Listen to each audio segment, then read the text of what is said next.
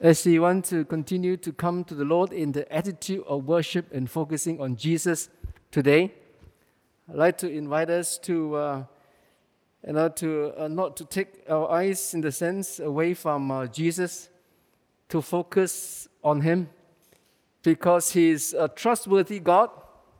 He's a God whom we can put our faith in.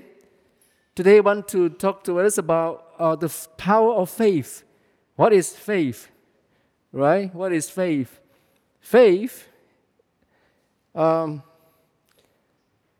is not science, right? I often say that faith is not science. Science can be calculated, and science can be calculated, and every time we do certain things, that we guarantee a particular outcome will appear. In our lives, sometimes there is a mixture of certainty, of science, and also of faith. Take, for instance, that we take vaccine against COVID-19. That is science. But there are so many things unknown about this vaccine. So we took it. We bring our family members to be vaccinated. Somehow I use the word "be vaccinated." Sounds like we are pets, or dogs and cats. We bring the vet to be vaccinated. To receive vaccine, there is an element of faith in it, isn't it? Because although there is science, but there is still uncertainty. Even the medical practitioner, the scientists, will say that, well, there are certain things that we're still not too sure how this vaccine will affect us. So we want to identify that faith is something that we live with, and we need to live with every day in our life, isn't it? Right? As some of you here, you walk into this sanctuary, those of us in sanctuary, you sit on the chairs. You have faith in the chairs, okay? How do you know the chair is not going to give way, right? None of us, as far as I observe, will come into a place that before we sit down, we press the chair first. See if it is solid or not. We went straight to the chair and sat down. That's faith. So we want to talk about the object of faith. What do I mean by an object of faith? Really quick, we look at Hebrews chapter 11, verse 1 to 3. Now let's read together Hebrews 11, verse 1 to 3. Now faith is the substance of things hoped for, the evidence of things not seen. For by it the elders obtained a good testimony. By faith we understand that the words were framed by the word of God, so that the things which are seen were not made of things which were visible. So this is what I call the object of faith.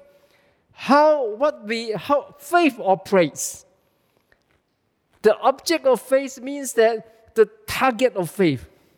What do we hope to see happen, and how it operates? The Hebrews writer there says that now faith is the substance of things hoped for, the evidence of things not seen. Right? That is something that we hope for, something that has not happened yet. We hope for. Okay? The evidence of things not seen. He went on to say that there are things that we cannot see, science cannot prove it, but faith does the job. By faith, we understand that the words were framed by the word of God, so that the things which are seen were not made of things which are visible. So, in all this, it's just describing how faith operates, what they call the object of faith. Right? It's what we believe in. Now, if this is all we understand about faith, it is going to be insufficient. Okay? Look, if we understand Christian faith just based on this one. So I can believe that as I walk out of this door, there will be a jaguar waiting for me in front. Now, faith is a substance of things hoped for. I hope for it. The evidence of things unseen. I don't know how it happened. I exercise faith. I have faith. I'm going to walk out this door and then somebody is going to hand me the key to a new Jaguar. brand new, registered in my name. Now, you know that what I'm talking about, right? You know that it is not faith, it is wishful thinking.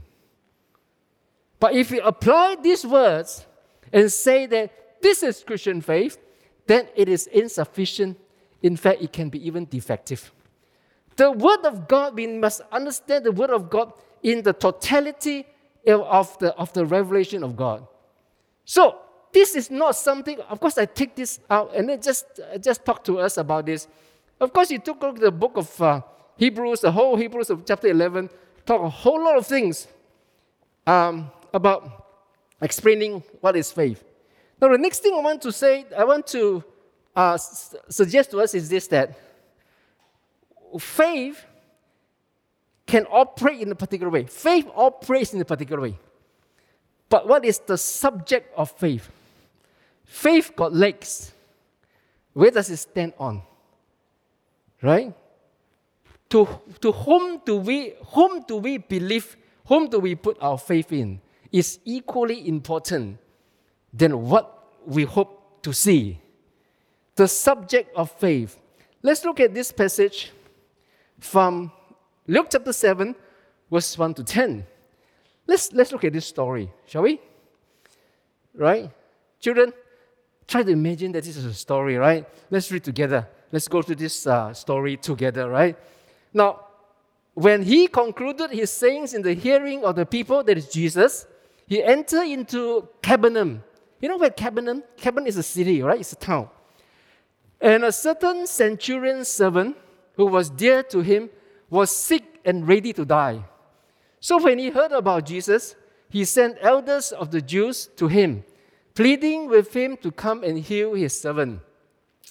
And when they came to Jesus, they begged him earnestly, saying that the one for whom he should do this was deserving, for he loves our nation and has built us a synagogue. Then Jesus went with them, and when he was already not far from the house, the centurion sent friends to him, saying to him, Lord, do not trouble yourself, for I am not worthy that you should enter under my roof. Therefore, I did not even think myself worthy to come to you. But say the word, and my servant will be healed. For I also am a man placed under authority, having soldiers under me. And I say to me, go, and he goes, and to another, come, and he comes. And to my servant, do this, and he does it. When Jesus heard these things, he marveled at him, and turned around and said to the crowd that followed him, I say to you, I have not found such great faith, not even in Israel. And those who were sent returning to the house found the servant was well who had been sick. When Jesus in the Matthew account, it says that they found that the servant was healed the moment Jesus says those words. The moment Jesus says those words. Now try to imagine, try to picture this picture. Jesus was entered into Capernaum. Right? He entered into Capernaum, and there was a centurion. A centurion is a Roman soldier. Century means 100, right? 100. Centurion means he is the captain of 100 Roman soldiers, Roman troopers. So a Roman soldiers is not a Jews. They are not part of a nation of Israel. Right? They were not allowed to enter into the synagogue to worship the God of the Bible, the God of Israel. Okay, so this centurion has a request. He has a servant who was very close to him, so dear to him, was sick and ready to die. His time was up. His time was up, ready to die. So he heard about Jesus. He sent elders of the Jews to him. Interesting, a centurion, a Roman captain of 100, right? Very powerful, still very powerful, and can be so close with the leaders of the Jewish people, and send the elders of the Jews to Jesus, pleading with him to come and heal his servant.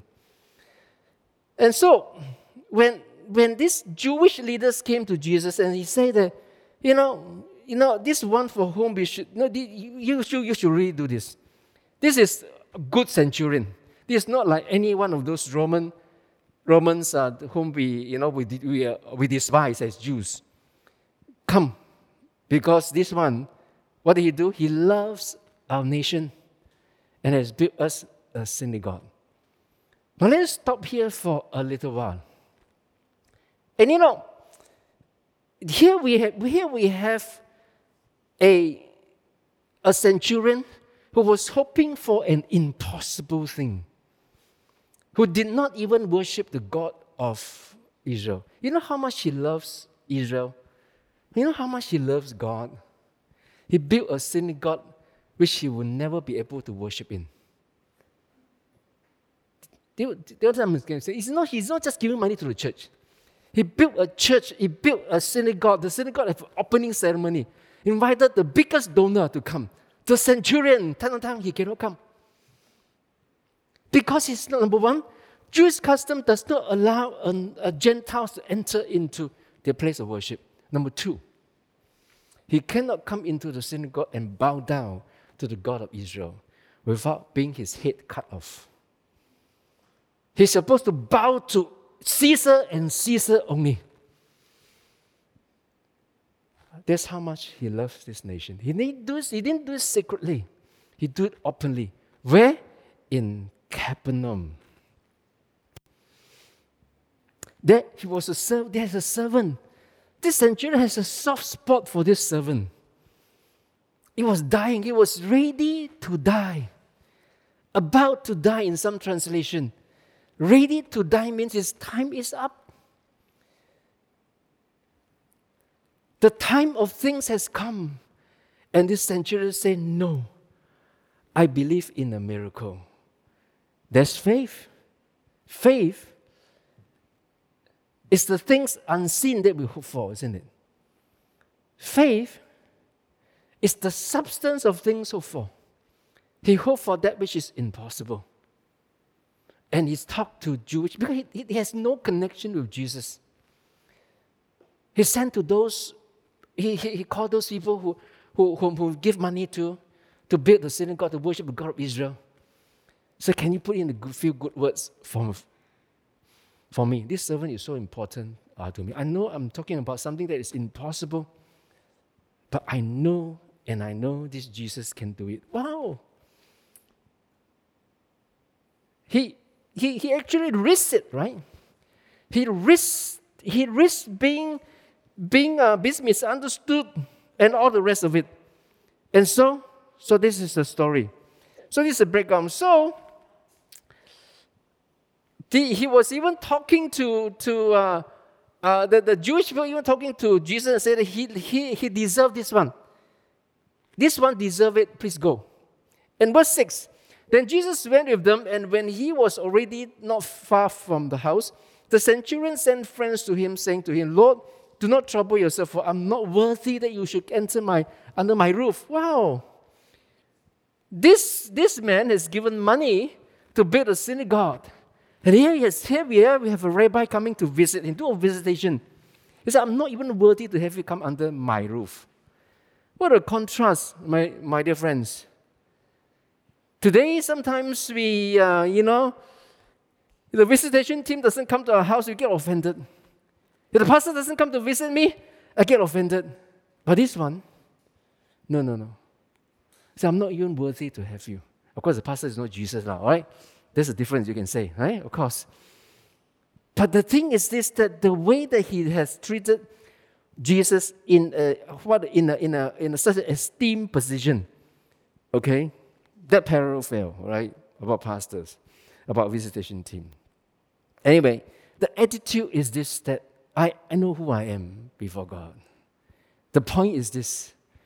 This centurion knew who he was before Jesus. I'm not worthy that you should enter under my roof. Therefore, I did not even think myself worthy to come to you. Wow, he didn't come to you not because he was like, you're like a big boss. You don't talk tight. directly to me. So I'm not worthy to talk to you. That's why I sent one of your leaders. I requested one of your leaders to talk to you on my behalf. That was the reason why. And he says that, but says the word, and my servant will be healed. Why? For I'm also a man placed under authority, having soldiers under me, and I say to one, go, and he goes, and to another, come, and he comes, and to my servant, do this, and he does it. Wow, when Jesus heard these things, he marveled at him, and turned around and said to the crowd that followed him, I say to you, I have not found such great faith, not even in Israel. Why not even in Israel? Let's look at Capernaum. What is Capernaum? In Matthew chapter 11, verse 23 to verse 24. Let's look at the condition of Capernaum. Shall we read together? And you, Capernaum, who are exalted to heaven, will be brought down to Hades. For if the mighty works which were done in you had been done in Sodom, it would have remained until this day. But I say to you that it shall be more tolerable for the land of Sodom in the day of judgment than for you. That's how hard-hearted Capernaum was. In the city where people were witnessing the miracle of Jesus and all the rest of it, Jesus said, if this miracle would be done in Sodom, Sodom would not have been destroyed. Meaning that if this miracle were done in Sodom, the people in Sodom would have turned away from the sin. The depth of hard-heartedness and rejection of God in Capernaum, in contrast to a centurion, to Gentiles, to one who will never be able to worship in the synagogue unless he risks his neck, risks his life, who say these things about Jesus, who believe in Jesus can do the impossible, who believe in Jesus that all I need is to hear you say the word, and my servant will be healed.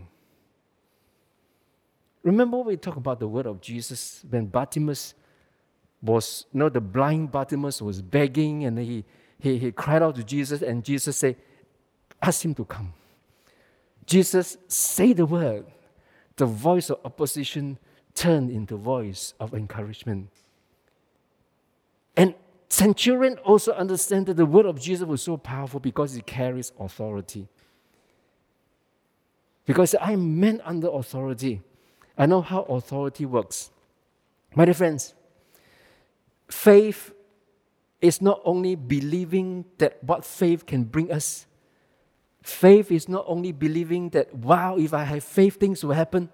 If I do these things, if I follow the steps right, I will get my Jaguar afterwards.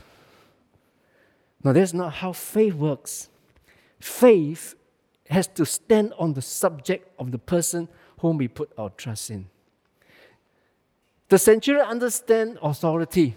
That is what's so amazing about that man. And Jesus said that I have not seen such faith in the whole Israel. Now there's great difference between authority and power. We have talked about this much, and let me just recount it a little bit in the short next 2 minutes. Authority is the permission to use power. Power itself accomplishes things. Authority is the one to move that power. Jesus has authority because he can move. He has permission to move the power of heaven to bring healing. If the authority is taken away from any man, he cannot use power. A policeman has power, gun power, fire power, but he has no authority to use it when he goes to a nightclub. He doesn't like somebody, he pulls his gun and shoot into the air. There was such a case in West Malaysia. A policeman carried a gun, carried a pistol, went to a nightclub. He didn't like the people which he saw, whom he saw. He pulled out his gun, his pistol, he shot into the air. He was arrested, even though he was He was an active policeman. His authority does not give him the permission to shoot a pistol even into the air in public when he was not carrying out his duty. He stepped out of his line of authority. You understand what I'm saying? Did he have the gun? Yes, he had the gun. He had the pistol. Did he have power? He had power. But did he have authority to fire a warning shot when his life was not threatened, when there was no crime being committed, just simply because he didn't like the people around? And centurions knew that Jesus, you have the permission to use it and to use it to save my servant. Why? Because he knew who Jesus was. My dear friends, that is the tipping point. That is the thing that has caused Jesus to say that I have not seen faith in the whole of Israel. Now, what an amazing thing about this story is this, that the servant was about to die. The servant was ready to die. Cannot be changed.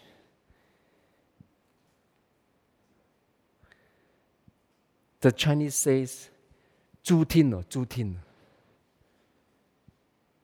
That is, it is destined, you are fated. You are fated. But you see, faith in Jesus can even change the impossible. I know I'm saying this verse is pretty bold, but this is what we need today, my dear friends. This is what the church is supposed to be exhibiting. This is what your life and my life is supposed to be. Faith, there is power in faith that will change things.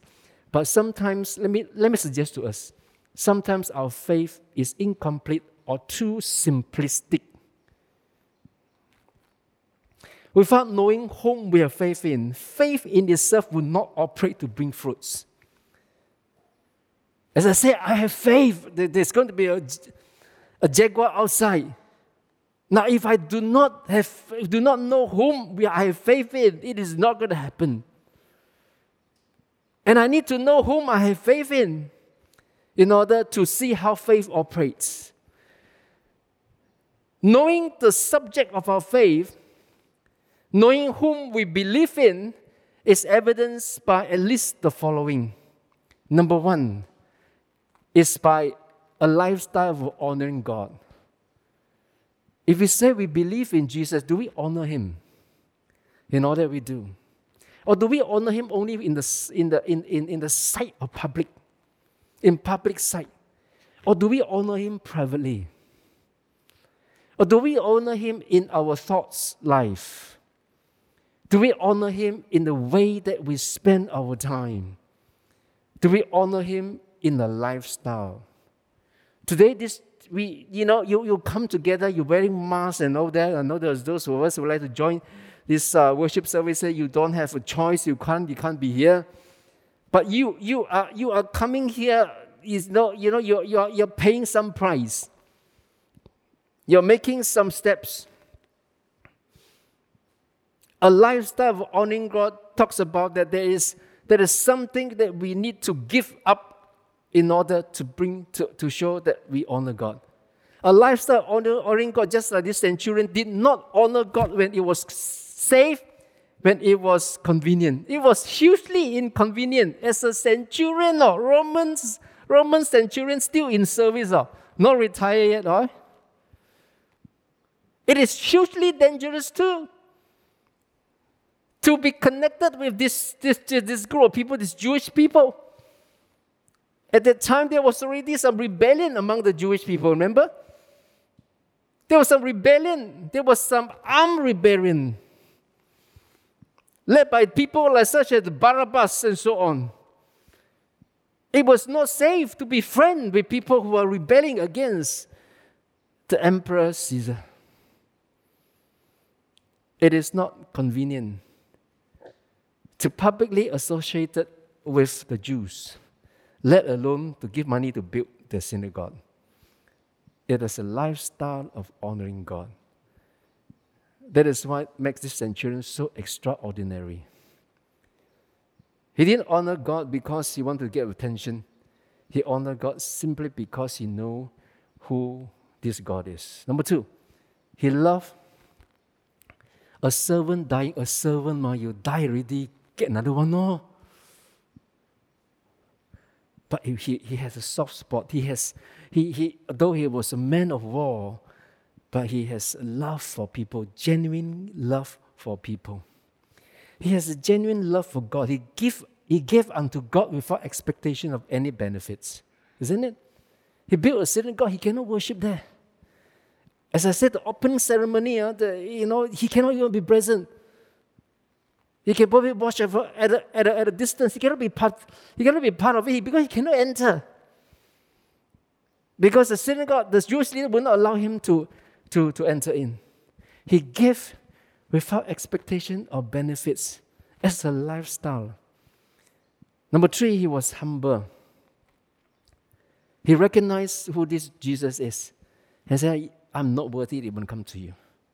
Who am I even invite you to come under my roof?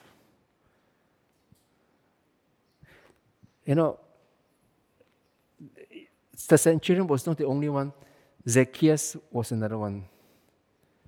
Zacchaeus was a tax collector. He had committed a lot of, he had a lot of shady dealings. But Jesus said, today I'll come and dine with you. Wow. You come to my house? Yeah, I'm coming. No one come to your house. You prepare me a meal, I'll eat with you. Humility is a sign of somebody who knows their God. Humility is not like, a virtue which we publicize ourselves. If I wear a t-shirt, I'm humble. I'm very humble. If I wear a t-shirt, front and back, I'm humble. I'm very humble. I'm sandwiched by humility. It doesn't work like that, right? Humility doesn't mean that I'm hoping that somebody will introduce me next time around or whatever event. He's a humble man. I feel so nice. And next time, remember, introduce me, say, I'm a humble man, okay? No, that is not humility. Humility births out of knowing who we are before this God, whom we deserve nothing. That is humility. Number 4, recognizing the authority and deity of Jesus. The kind of authority that the centurion recognized in Jesus was not just authority as a soldier, as a commander, as a general, in the Roman armies. He recognized his authority as God because the servant's time can be shifted. He was ready to die. Your business was ready to fail. Your family was ready to be broken down. The city, the nation that we are living in were ready to collapse. It is ready. It has been accumulating. All the mistakes, all the sins in the past, in our generation before us, in our personal life, in our family, in our nation, in your city, has accumulated and it is ready to die. And that is the time, my dear friends. Faith in knowing who Jesus is will cause us to cry to Jesus, Jesus, I know the time is ready to die. But say the word. Say the word. You have the authority. Say the word. When Jesus say the word in this case, he just say that one sentence. In our lives, God will say the word, you do this, you do this next, you go here, you move on, you move on, you move next, you do this. It's just the next, because Jesus is interested in our lives. He wants to get us out from the time of ready to die. Ready to die means there's no hope. But we come to Jesus today, my dear friends, come to Jesus today and say, Jesus, say the word. Say the word. So what is ready to die will not die. What is ready to fail will not fail. What is ready to lose hope completely, to be ruined, will not be ruined. Say the word. Our understanding of who this Jesus is very important. Jesus is God. He is not magician. He is God Almighty. When He said the word, He said there are things that you need to set right in your life. You do this, you take the next step. You take the next, and we follow the word.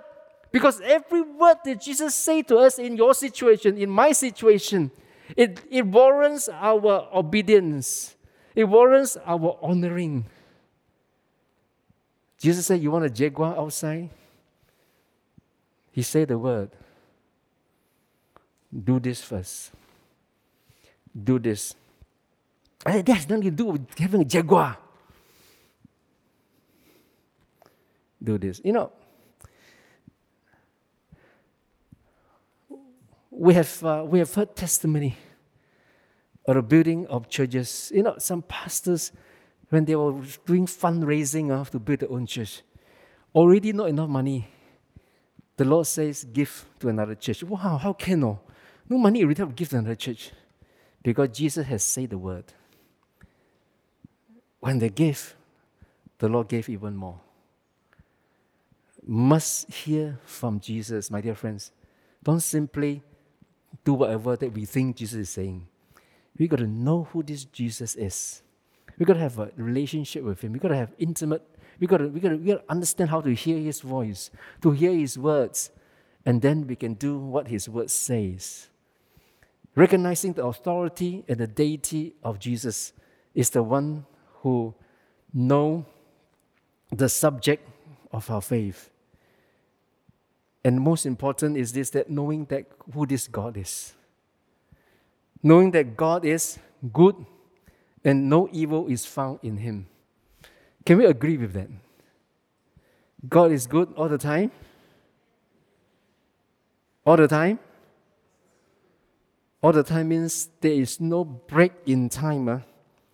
Any moment God is not good. Correct? Correct or not? Some are not very sure, right? Okay, never mind. So those of us online, you can type in online, church online. You agree? If number one. Number two, if God is all good, there is no a bit of evil inside Him. Correct? Now, when we were doing science experiment in school, we trying to cultivate bacteria. So we make jelly into these things. And so they in order to make sure there's no bacteria, we got to do it nicely. Okay, when it's dry already, quickly cover it. Right? And then the next one, the next dish we make the jelly, the agar-agar lah. Right? Then we put some dirt on top of it. Then we cover it. So then we do three, right? Three, and some we put just clean water. Some we put dirt, some we put muddy water, so they'll fall. So I still remember in my science class, then after we put it there, after a week, we came back to the lab.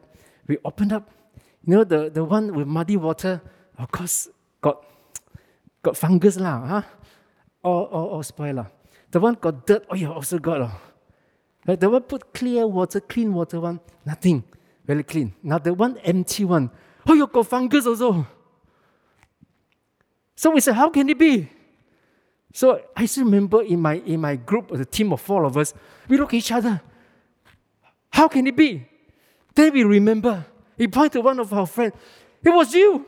I said, what do you mean it was you? Because when you try to put the cover, you see, you try to put the cover, you put the cover on the jelly. It's clear. Everything is done nicely done. So he dropped the cover on the table, and then he tried to catch the cover. His 3 fingers touched the table. Just 3 fingers like that, right? Those over online, we don't really know you can see or not. Just 3 fingers touched like that. And then he picked up the cover. Then he put on there. Then his finger touched the jelly. So on the jelly, there are 3 spots of fungus, 3 fingers. You see, God is not like that. He's all good, sometimes a little bit evil. That is not our God. My dear friends, what does it mean to us to understand that God is not a pot of nicely clean jelly with a little bit of fungus on top? No. He is all good. He has no fungus on top. If we understand this, when evil things happen in our life, God is not responsible.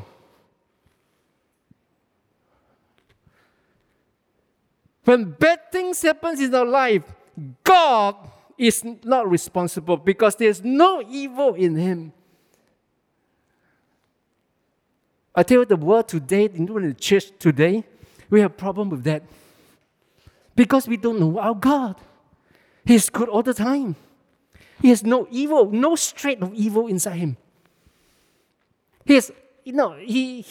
When bad things happen, we get angry with God, sometimes. God, why do you let my servant ready to die? I gave money to the church. Wasted. I risked my neck for the God of Israel. And this Jesus who claimed to be from God, my servant is dying. So dear to me, he's my right-hand man. I go to war, he takes care of my family, takes care of my whole household. From the beginning, he's a butler, he's a driver, he's everything. And he's ready to die. Why so mafan? God, why do you do it to me? Angry with you. I take back my money. I tear down the synagogue. In God there is no evil. Or, we are good Christians, right? Bad things happen. God must have a purpose. And God said, what? I want to bless you. I need to employ the help of the devil? Is that right? I want to bless my people. I want to strengthen my people's faith. So I need to employ devil. Devil, can you help me? I'm God, a devil. You're going to send some calamity, sickness to this family, to that person. You're going to send a COVID-19 to the world.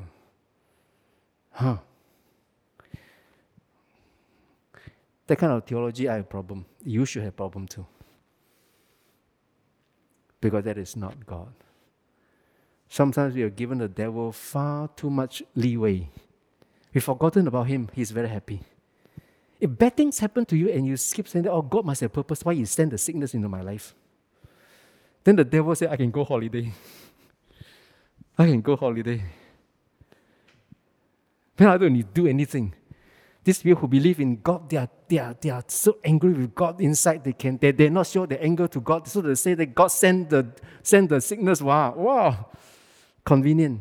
My dear friends, that is not the picture.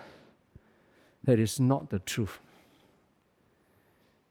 God is a master opportunist. Have you ever heard about the saying, if life gives you lemon, you make lemonade. You can make lemon cake too. The devil is taking opportunity of the sinfulness of man. Not just you, but people around us. The sinfulness of man. He is looking around. How is the devil being described in the Bible? He is a roaring lion, roaming about, doing what? Jalan-jalan.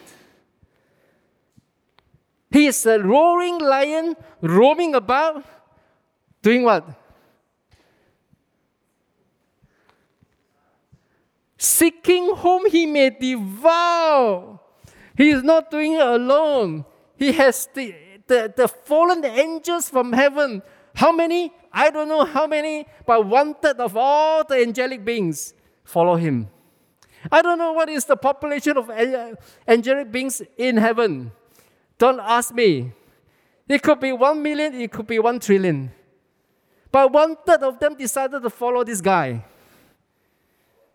called the devil. He came, he organized himself. He's like an army. He organized himself. And he said, this one go, that one go, go. You do one thing. You are a rolling lion. You go around and seeking for sins, darkness, false worship, occult. Then you devour them. That is a spiritual reality, my dear friends. Do we see it? Are we afraid of it?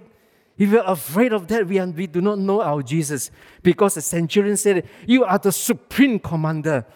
You say the word, even sickness, even the work of darkness, the work of the devil can be destroyed.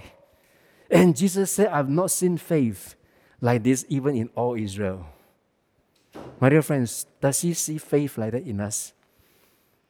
Or do we still say that, oh, God is the originator of good and evil?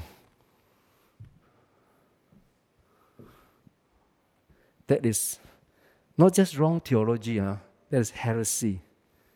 That's blasphemy against God, who is good all the time. And all the time he is good. In him there is no evil found, my dear friends. There is no evil found. The centurion knew it. The centurion understood it. He asked for healing. Say the word. Number 2, knowing that God is faithful and truthful, he never lied. He never lied. There's no shred of evil in him. There's no shred of lie inside. What he say, he will do it. He said, you are my beloved. We are all his beloved. There's no lie. There's no shadow of turning in him. There's no even a shadow of turning away from his words. But why is it things are not happening, my dear friends? It is because there is somebody called the devil with 1/3 of the angelic beings with him, lurking around in this world, holding men in bondages, holding men and women in bondages of lies, of sickness, of all kind of evil, and blame it on God. Wow. Do not give the devil a holiday, right? You and I have been attributing the bad things in our life, the bad misfortune in our lives to God. You send a notice to the devil. Your holiday is over. Your holiday is over. I know when I say these things, a lot of Christians cannot even chew it. You know how deep the lies has been seated in our soul, seated in our spirit. He's faithful and truthful. If he's faithful and truthful, never lie, that means that whatever he promised he will do. Correct? He will do. If the Lord, today I was now celebrating communion, you should have a Jaguar. Wow. Not the animal Jaguar, a car Jaguar. I don't want the animal Jaguar.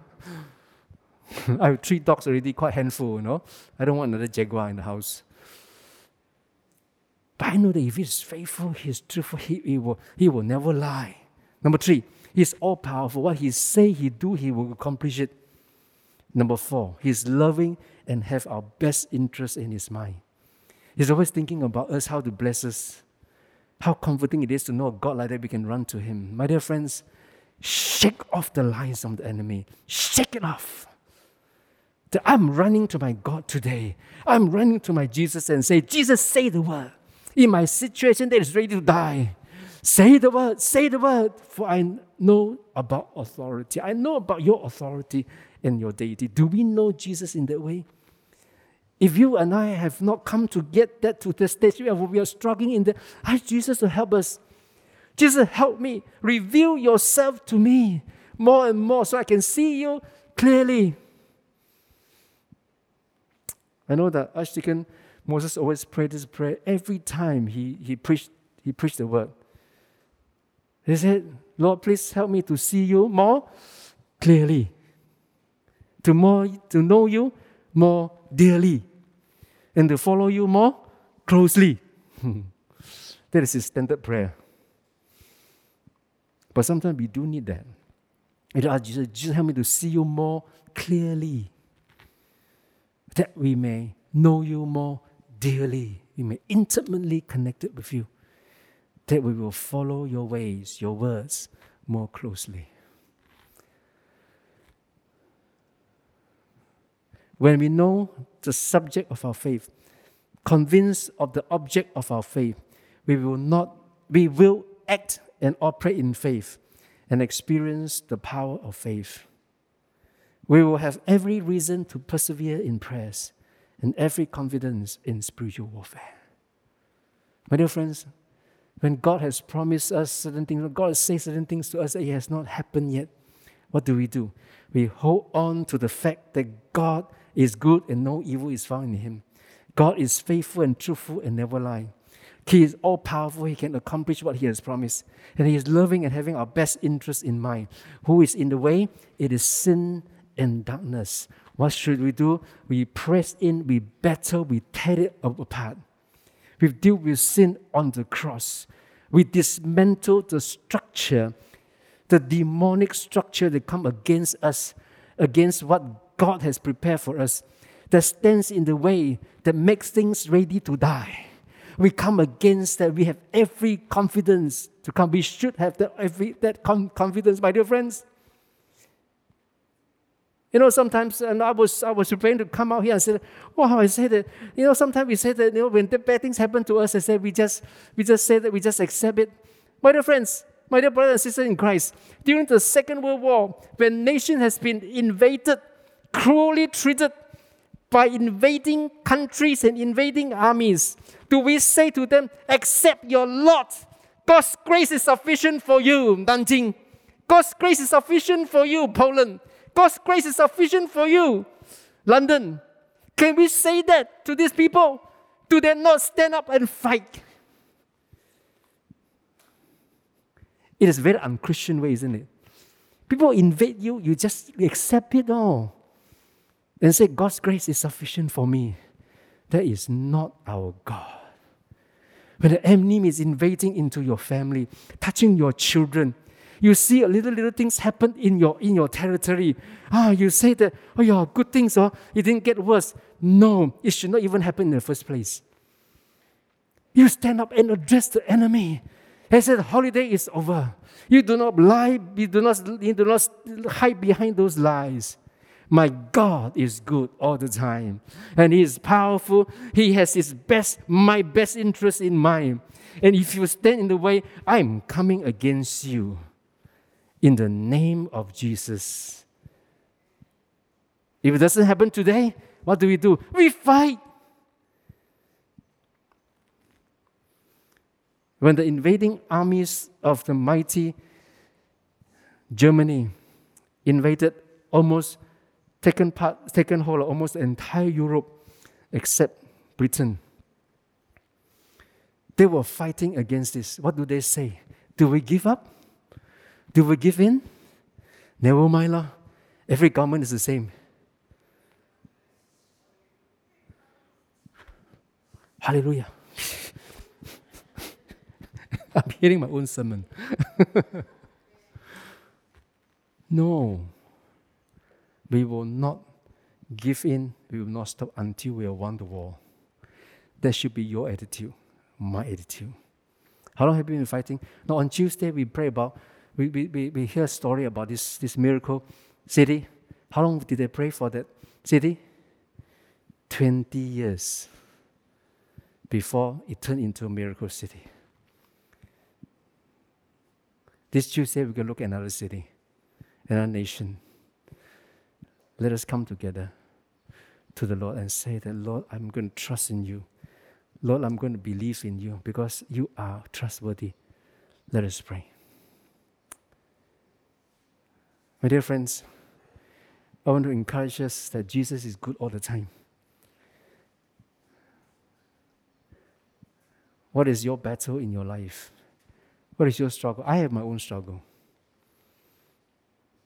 But something I will never allow the enemy. I'll never agree with the enemy.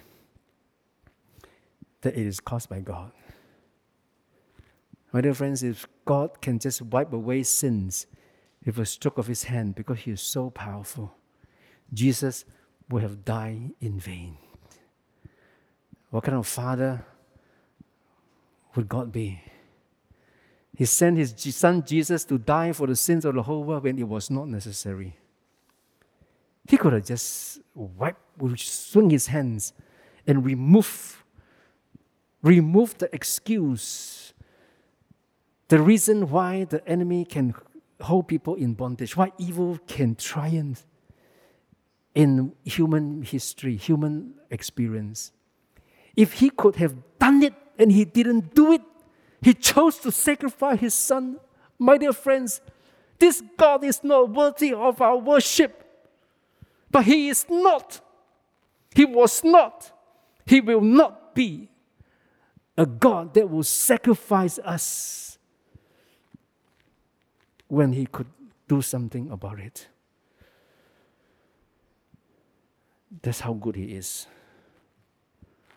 Settle that in our heart and rise up in faith and say, Jesus, I believe in you. And I will walk in that faith. I will demonstrate in that faith in my prayers, in spiritual warfare. I will overcome. Father, my dear friends, call out to the Lord. Say, Jesus, I believe in you. You're good all the time. You're powerful all the time. You're truthful all the time. You're faithful all the time. Father, we just pray, oh God, that would you cause that truth to sink in deep into our hearts, to purge out every lies of the enemy that causes us to be so passively fatalistic. Father, I just ask of you, oh God, would you strengthen us? Would you pour your Holy Spirit into our hearts and strengthen us? Lord, we want to indeed know Jesus. We want to indeed know Jesus more intimately. We want to see him more clearly as who he is. We want to have the intimate relationship with him. We want to hear the word that comes out from his mouth. Lord Jesus, would you say the word? As we draw near to you today, say the word. Say the word to us in respect to our situation that is ready to die. Not dead yet, but ready to die. Father, hear our heart cry. Today we say we put our trust in you. In Jesus' name.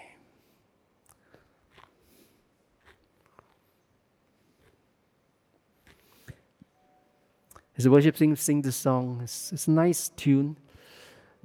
Let us say to Jesus that we trust in you. It's so sweet to trust in Jesus, to take him at his word, as he say the word to us. Maybe totally unrelated to our immediate situation. But when he say the word, take him at his word.